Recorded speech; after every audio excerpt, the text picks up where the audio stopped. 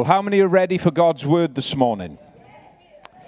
We started a series last week, a new series that we're calling Walking Through the Gospel of John. And if you remember last Sunday, we looked at how John, the apostle, answered the incredible question as to who is Jesus. And John did this so brilliantly all the way through chapter 1, that opening chapter of his gospel, telling us that Jesus was the Word from the beginning with God, who is God, who has been made flesh and has dwelt among us. If you weren't here for that message, I encourage you to go online and listen to it. We want you to be blessed by that word so that you can understand where we're going with this whole series as we walk through the Gospel of John together. You can do that in your own time. Okay, this morning I want to start by going to the end of John's Gospel, the 20th chapter, to read a few verses to begin with, really, because here John states at the end of his Gospel the whole purpose for writing his entire book. And from John's purpose, we see that he only had one aim. He had one aim for everything that he wrote in his gospel, and he encapsulates it in one word. And that one word is the word believe. Listen to how John puts it in John chapter 20, reading from verse 30 through to 31. He says this, "And truly, Jesus did many other signs in the presence of his disciples, which are not written in this book. But these are written that you may believe that Jesus is the Christ, the Son of the living God, and that believing you may have life in his name."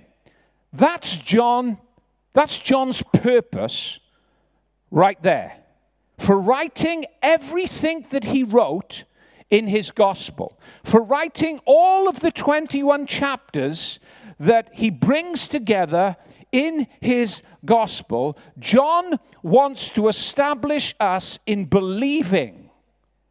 And in that believing, he says, we might receive life through Jesus Christ, the Son of the living God. Now that's important for us to notice. That's important for us to understand. John wrote, this is important, what I'm about to say, if you can get it. John wrote about who Jesus was to establish us in believing who Jesus is. Okay?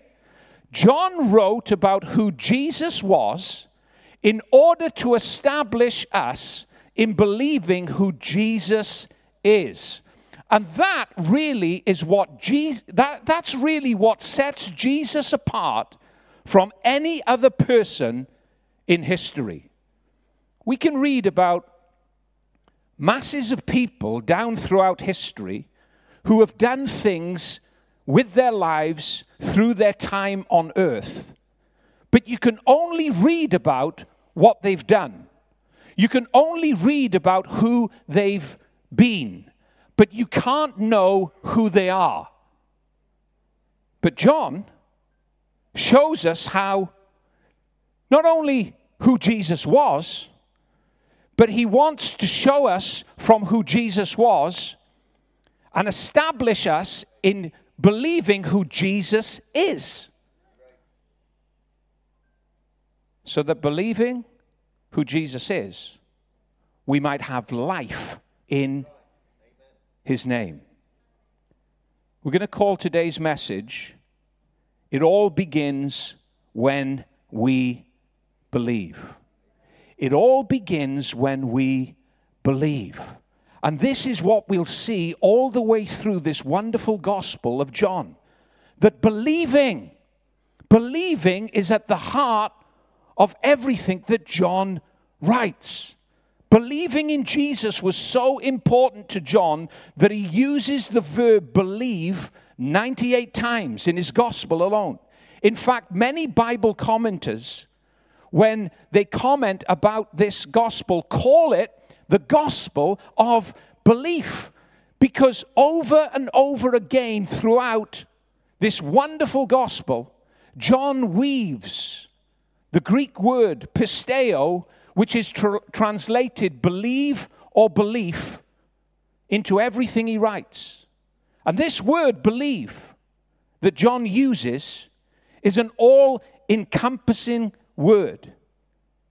He uses it over 98 times in his gospel alone.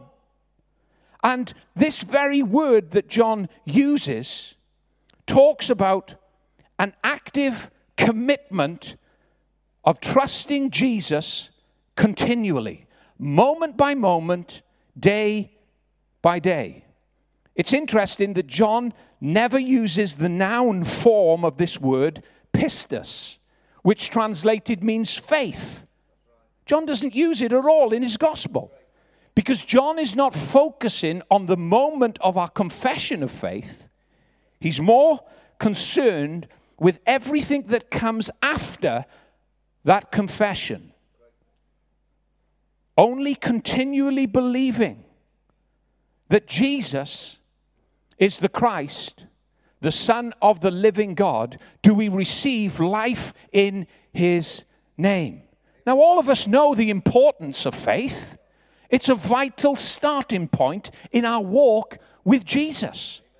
But John, throughout his gospel, is talking not about that initial moment when we confess our faith and start our journey with Jesus.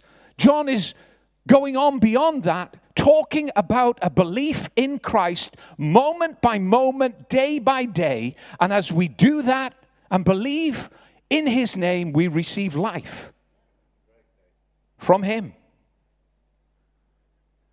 That's the message that John wants to get over to us through his wonderful gospel that he gives us. John is showing us that believing is not just a casual mental agreement to facts, but a commitment of heart and soul to Jesus continually, a commitment of our lives in all of its entirety to the one on whom we've believed.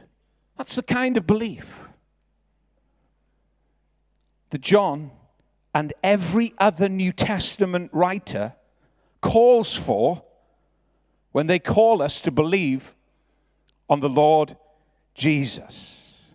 Now, with all of that in mind, we're going to go now to John chapter 2. And just to summarize the events of that day that John records in relation to John chapter 2, Jesus, as you may know if you've read John's gospel,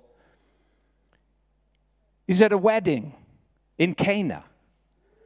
And everyone in this wedding are in high spirit because they're celebrating, as you do, with the bride and groom. It's a wonderful ceremony. It's a wonderful occasion.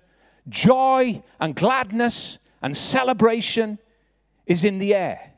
But suddenly, in the midst of that wonderful celebration, a huge crisis arises. The wine that should have been plenteous runs out. Someone had made a huge miscalculation,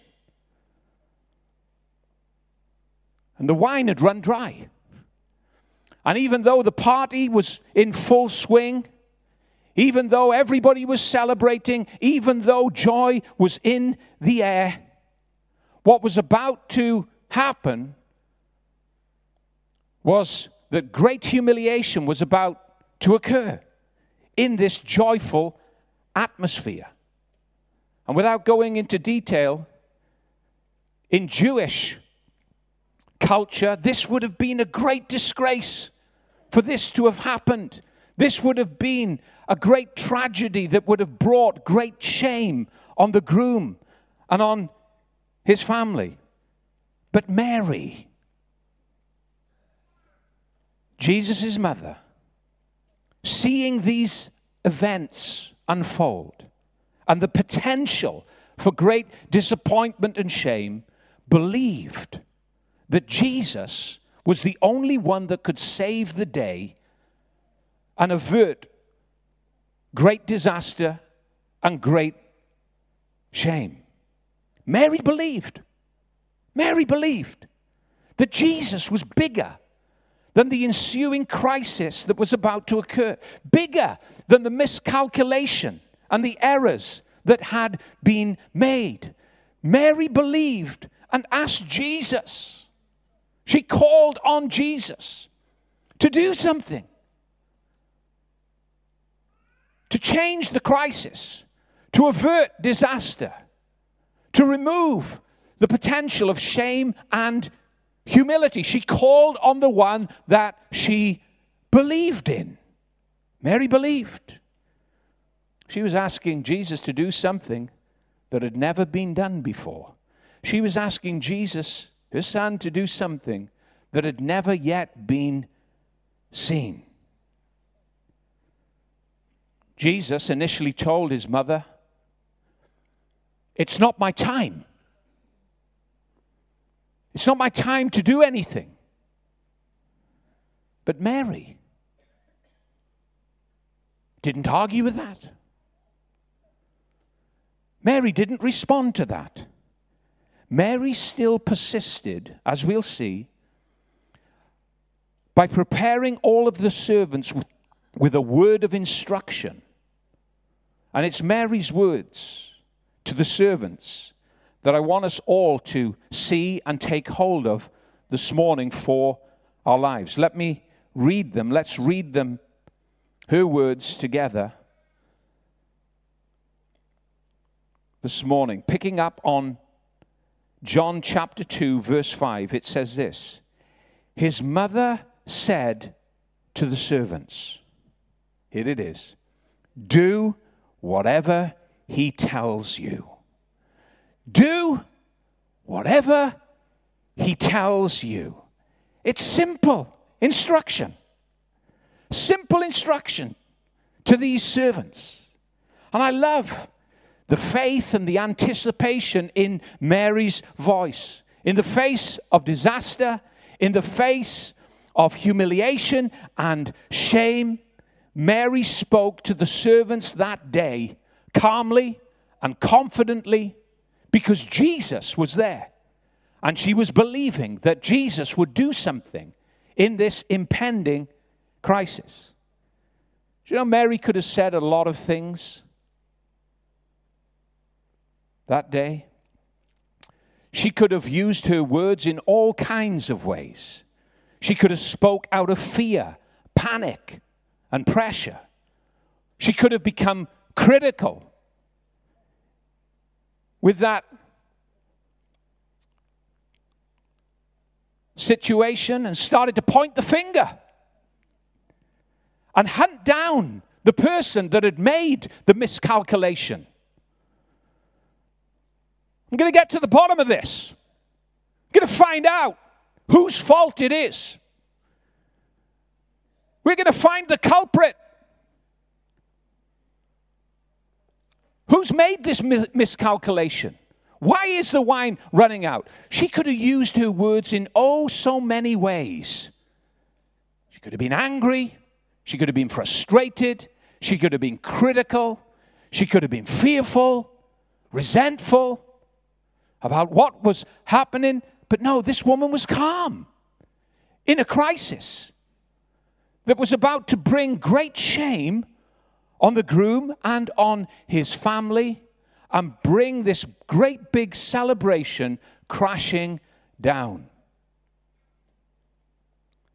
She was calm in the midst of this pending crisis, confident that everything was going to be okay. It was all dependent on Jesus and the word that he would speak. And she focused the servant's attention on what he was going to say and instructed them to obey it. Do whatever Jesus tells you to do, she says. You see, Mary knew that one word from Jesus would change everything. And that's why she instructed those servants in that manner. Before anything had happened, before any proof had been given, she says, do whatever he tells you to do. And these are wonderful words of instruction for all of us this morning, for our lives, because in them lay the secret behind every miraculous work that the Holy Spirit will do in your life. Do whatever Jesus tells you will always lead you to blessing. Doing whatever Jesus tells you will always lead to wonderful provision for your life.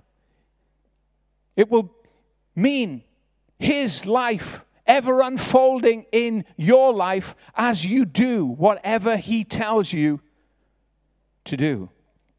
This was the key to the miracle that day, the key to seeing disaster averted, the key to seeing lack overcome with abundance, and the transformation of water, which was common and ordinary, into wine, which was exceptional and expensive. So the servants, knowing that there was no wine left, were now waiting with anticipation to hear what Jesus was going to say to them. And at the beginning of verse 7, we read these words. Jesus said to the servants, fill the jars with water. Fill the jars with water. The servants knew that they needed wine. Jesus now is instructing them to fill the jars with water. Now, for a moment, just put yourself in the shoes of those servants who hear that word from Jesus. They all know that they need wine. The wine has run dry. The larger gathering there have no idea that the wine has run dry yet. But everything is running on empty. The servants know this. And Jesus asks them to fill 6 large jars, each holding 120 liters of water each. Fill the jars, he says, with water. The amazing thing is, these servants don't object. They don't even question his word.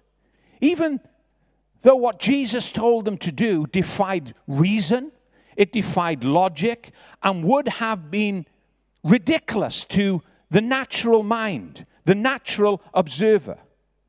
These servants didn't see it as ridiculous. These servants simply obeyed. They believed what Jesus said and followed that with their actions. They also, as you read this chapter, persevered. They persevered in their obedience because it takes a lot of time and repetitive, monotonous action to fill 6 stone jars full of water that hold 120 liters each. But back and forth they went, believing and obeying, because Jesus had spoken and told them to fill the jars with water. Filling those jars with water was a severe test. It was a test of their obedience, that they had to believe and only believe Jesus' word to them. It was time-consuming to do what they did. It required a continual commitment to take Jesus' word to heart and to follow it to the full. And we can say that they obeyed Jesus' word to the full because John includes a little detail about the servants' actions and attitudes in response to Jesus' words to them in the last part of verse 7 when he says this, and it's a little detail that John notices and wants to include because he wants us to see it. The last part of verse 7, John says this, describing their attitude of faith. He says, so they filled them to the brim. What a beautiful spirit. What wonderful words. I'm so thankful that John didn't miss that small, powerful detail regarding the servants' actions as they obeyed Jesus' words. Those words, so they filled them to the brim,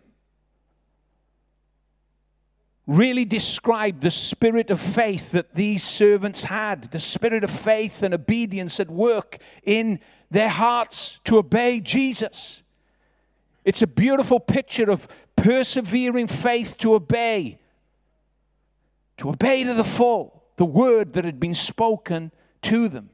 These servants didn't just fill the jars to 50% or to 80%. They filled them to the brim. All 6 jars, 100% filled to the brim.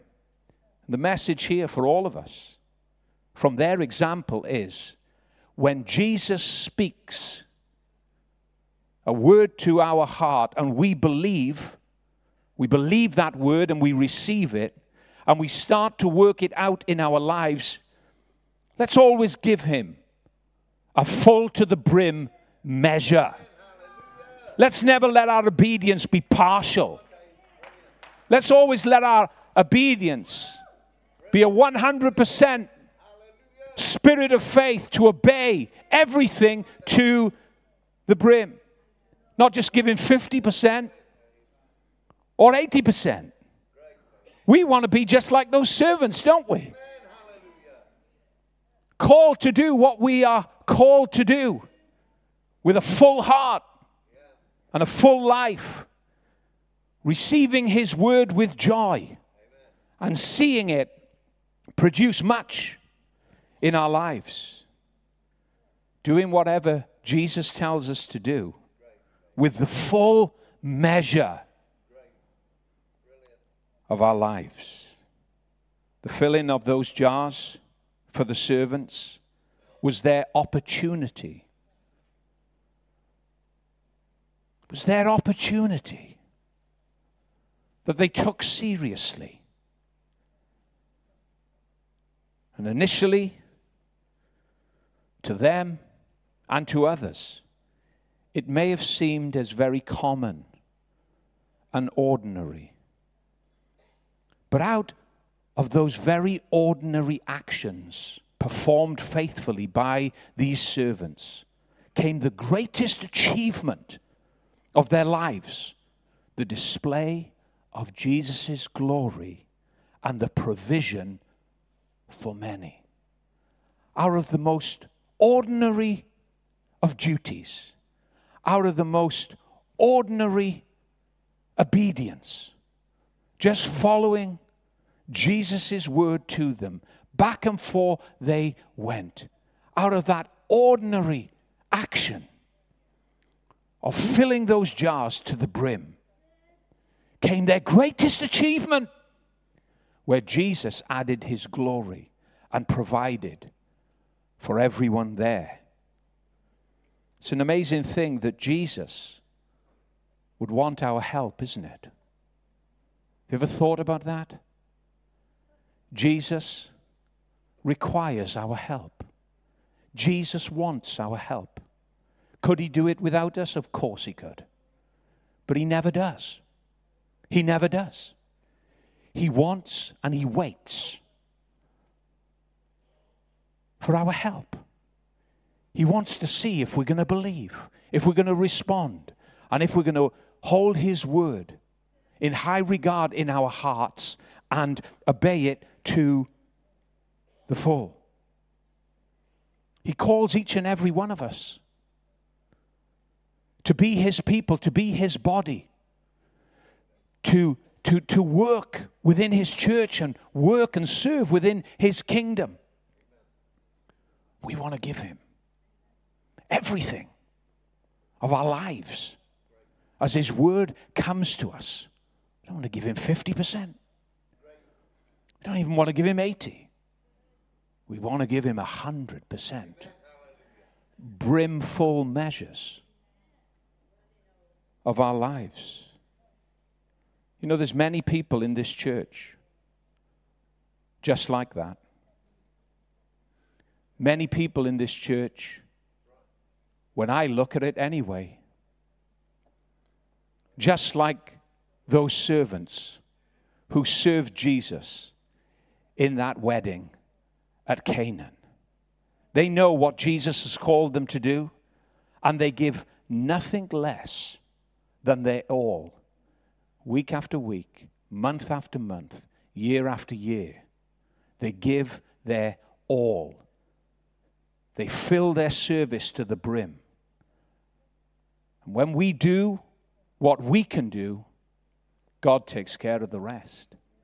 God does what only he can do. And his Spirit takes what we give and transforms our service into the richest taste to those who we are serving. You know, I was thinking about this as I was thinking about this message just over this week. Faye and I have been married for 23 years this year.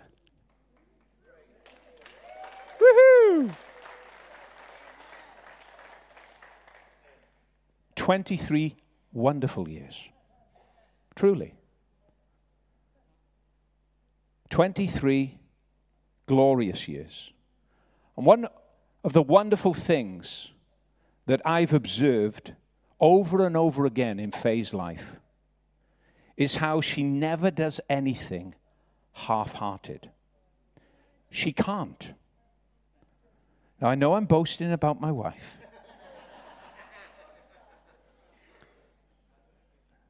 But she's a wonderful example. And it's good to learn from wonderful examples, isn't it? She never does anything half-hearted. Whatever she does, she has to do it with a full measure. She has to do it to the brim. Right to the brim. You can't say to her, "Oh, that'll do," halfway through what she's doing. "Oh, that'll do. You spent enough time there now. That will do." She just can't do it. In fact, I've seen her several times cry. Cry, her heart crying when she sees something done in a mediocre way. And she sees the effects of that mediocrity affecting a larger group of people. She can't just do things apathetically.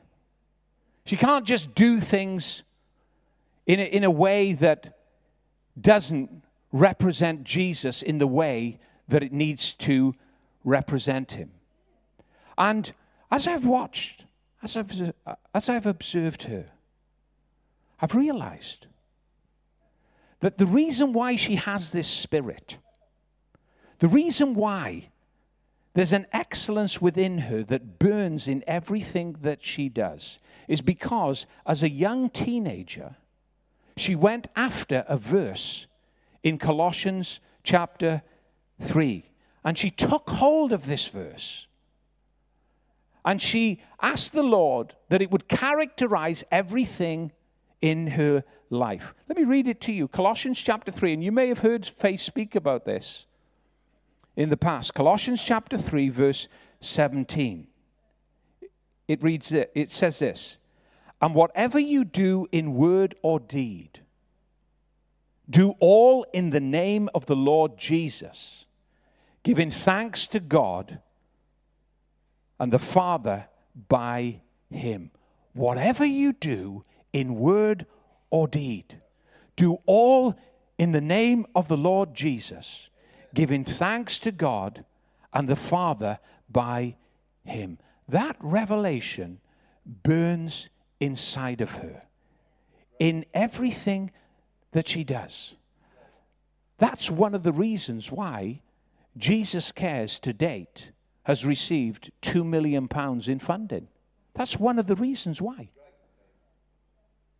Because of that burning spirit that whatever we do or whatever we say, it must represent our Lord Jesus Christ. So I must give it my all. I must give it nothing less than everything that I am, because what I do, I want it to honor his name. That's the way to live. That's the spirit that we want to have. Not giving a meager 50% or even a meager 80%, but 100% of who we are, giving all we are into what we're doing for God to honor his name, filling every word, filling every action, full to the brim for the glory of God. Well, after all those jars had been filled with water to the brim, the last step for those servants came when Jesus told them to draw water out from the jars. Filling the jars with water is one thing. But to have to draw out water from the jars you've just filled and serve it to a thirsty wedding party who were expecting wine, and you know you're carrying water, is a very different demand altogether. But Jesus, the Lord of the crisis, Jesus, the Lord of everything, the Creator, hidden in flesh, tells them, draw out water, serve it up. Wonderful thing is, again, we see the ready response, the responsive heart of obedience, of faith in these servants to do exactly what Jesus was telling them to do. Allowing him to be supreme in the crisis, allowing his word to be supreme in the problem. They obeyed. And they drew out their water, and they took it to the master of the feast, and then on to all of the other guests. And they all tasted the finest wine. They all tasted of the wonderful work and transformation of that day, because Jesus spoke and the servants believed. What a combination at work. What a combination. What a unison, where their lives were one with the Word of God. They believed it. And then the transformation that took place and the disaster was averted because men and women simply believed, heard, and lay aside their own opinions, lay aside all of their own intellect, and submitted it to the supreme Word of God, Jesus Christ. I'm going to ask the musicians and singers to come. We're going to finish in a moment.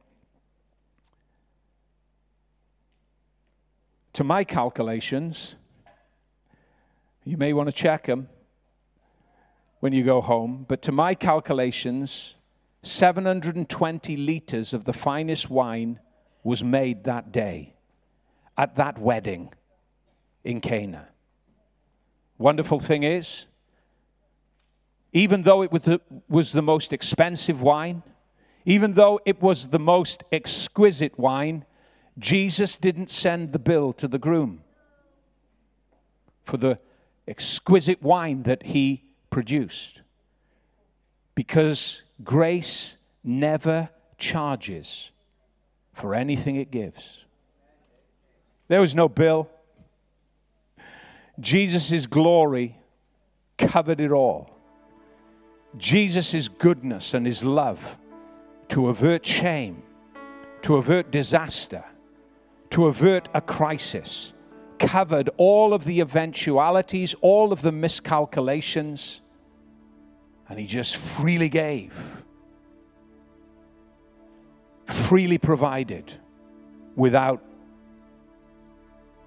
charge. It's the same for you and I. Steve spoke those words from the Word of God this morning that says, ask, and it shall be given. Is there any charge? No, I've covered the bill. What do you need to ask for? But I don't know if I can pay you back.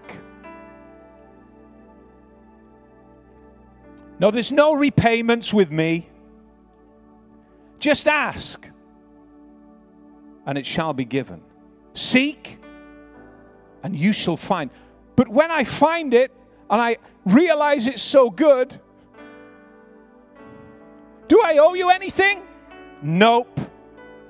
All covered. Knock, he says, and the door will be opened. Open to what? Open to a wonderful life with me. Open to my goodness and my mercy covering you all the days of your life. Opened for you to step through, on into, to see my provision in every area. But I don't deserve this. I know. I can't pay you back. I know. My grace covers it all. Covers it all. What a wonderful, wonderful Savior he is. Do you know what I love about John chapter 2? One of the things, there's lots of things, lots of different messages in that wonderful chapter that we certainly wouldn't have time to go into. But one of the things that I love about this chapter, and about so many chapters that recount how Jesus brought blessing into his lives, into people's lives. One of the things that I love about that chapter and many other chapters is that Jesus never, ever says, I'm the one who did it. Notice me.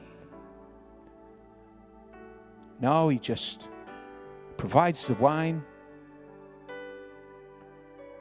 Everybody can continue enjoying what they're enjoying, the festivities and the celebration of the wedding. He averts shame and pain and humiliation. And after that work is done, on he goes. Discreetly, quietly, secretly. Nobody ever knew. Nobody ever knew. Until John wrote about it 50 years later. Isn't that fantastic? John wrote about this in AD 90, 50 years after Jesus had ascended into heaven. Jesus had gone and ascended on into heaven. And now John, as an aged apostle, the only one left alive, decides to write down what Jesus did and what he saw and witnessed. He wanted to show who Jesus was in order for everyone to believe who he is. When you read the Word of God, in essence, that's what you're seeing. You're reading about who Jesus was. But you're not just reading about somebody who was past tense. You're actually reading about somebody who is present, eternal, continual tense. He's the Christ. He is. See, notice his words. It doesn't say he was the Christ. No. He is the Christ, the Son of the living God. And believing that, we receive life in his name. Amen. Let's pray. Heavenly Father, we thank you today for your word. Lord, some of us today have lots of different decisions to make. And we may be wondering what way to turn. We may be wondering how to make the decision that we need to make. It could be that it's troubling us. It could be that we're unsure or uncertain. We could feel pressured. We might want to impulsively go in a particular direction to change a set of circumstances that are out of our control. But Lord, I pray that we would take Mary's advice, just like the servants took her advice. Do whatever he tells you to do. That we would wait for the voice of your Spirit who carries your word. That your Spirit would bring light, that your Spirit would bring instruction, and that your Spirit would tell us how we are to proceed in the decisions that we need to make. Give us wisdom, I pray. Lord, in our work, in what we do, whether it's serving people, others, in church, as your body, or out in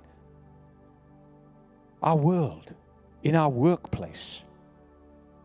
Lord, I pray that we wouldn't just take 50% of ourselves or 80% of ourselves into work.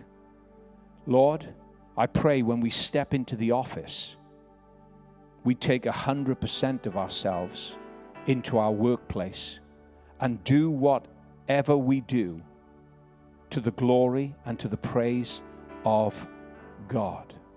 That we would give the full measure of our lives. Because we're not serving man, we're serving God. Lord, we would give the full measure of who we are. And whatever we do, we would fill it to the brim. Whatever we do, we would exceed expectation. And Lord, even if it's monotonous work, requiring us, just like those servants, to go back and forth, in obedience to you, where you've placed us, Lord, I pray that even in the ordinary, even in the monotony, you would show us that it can be most extraordinary, because you take the ordinariness of our obedience,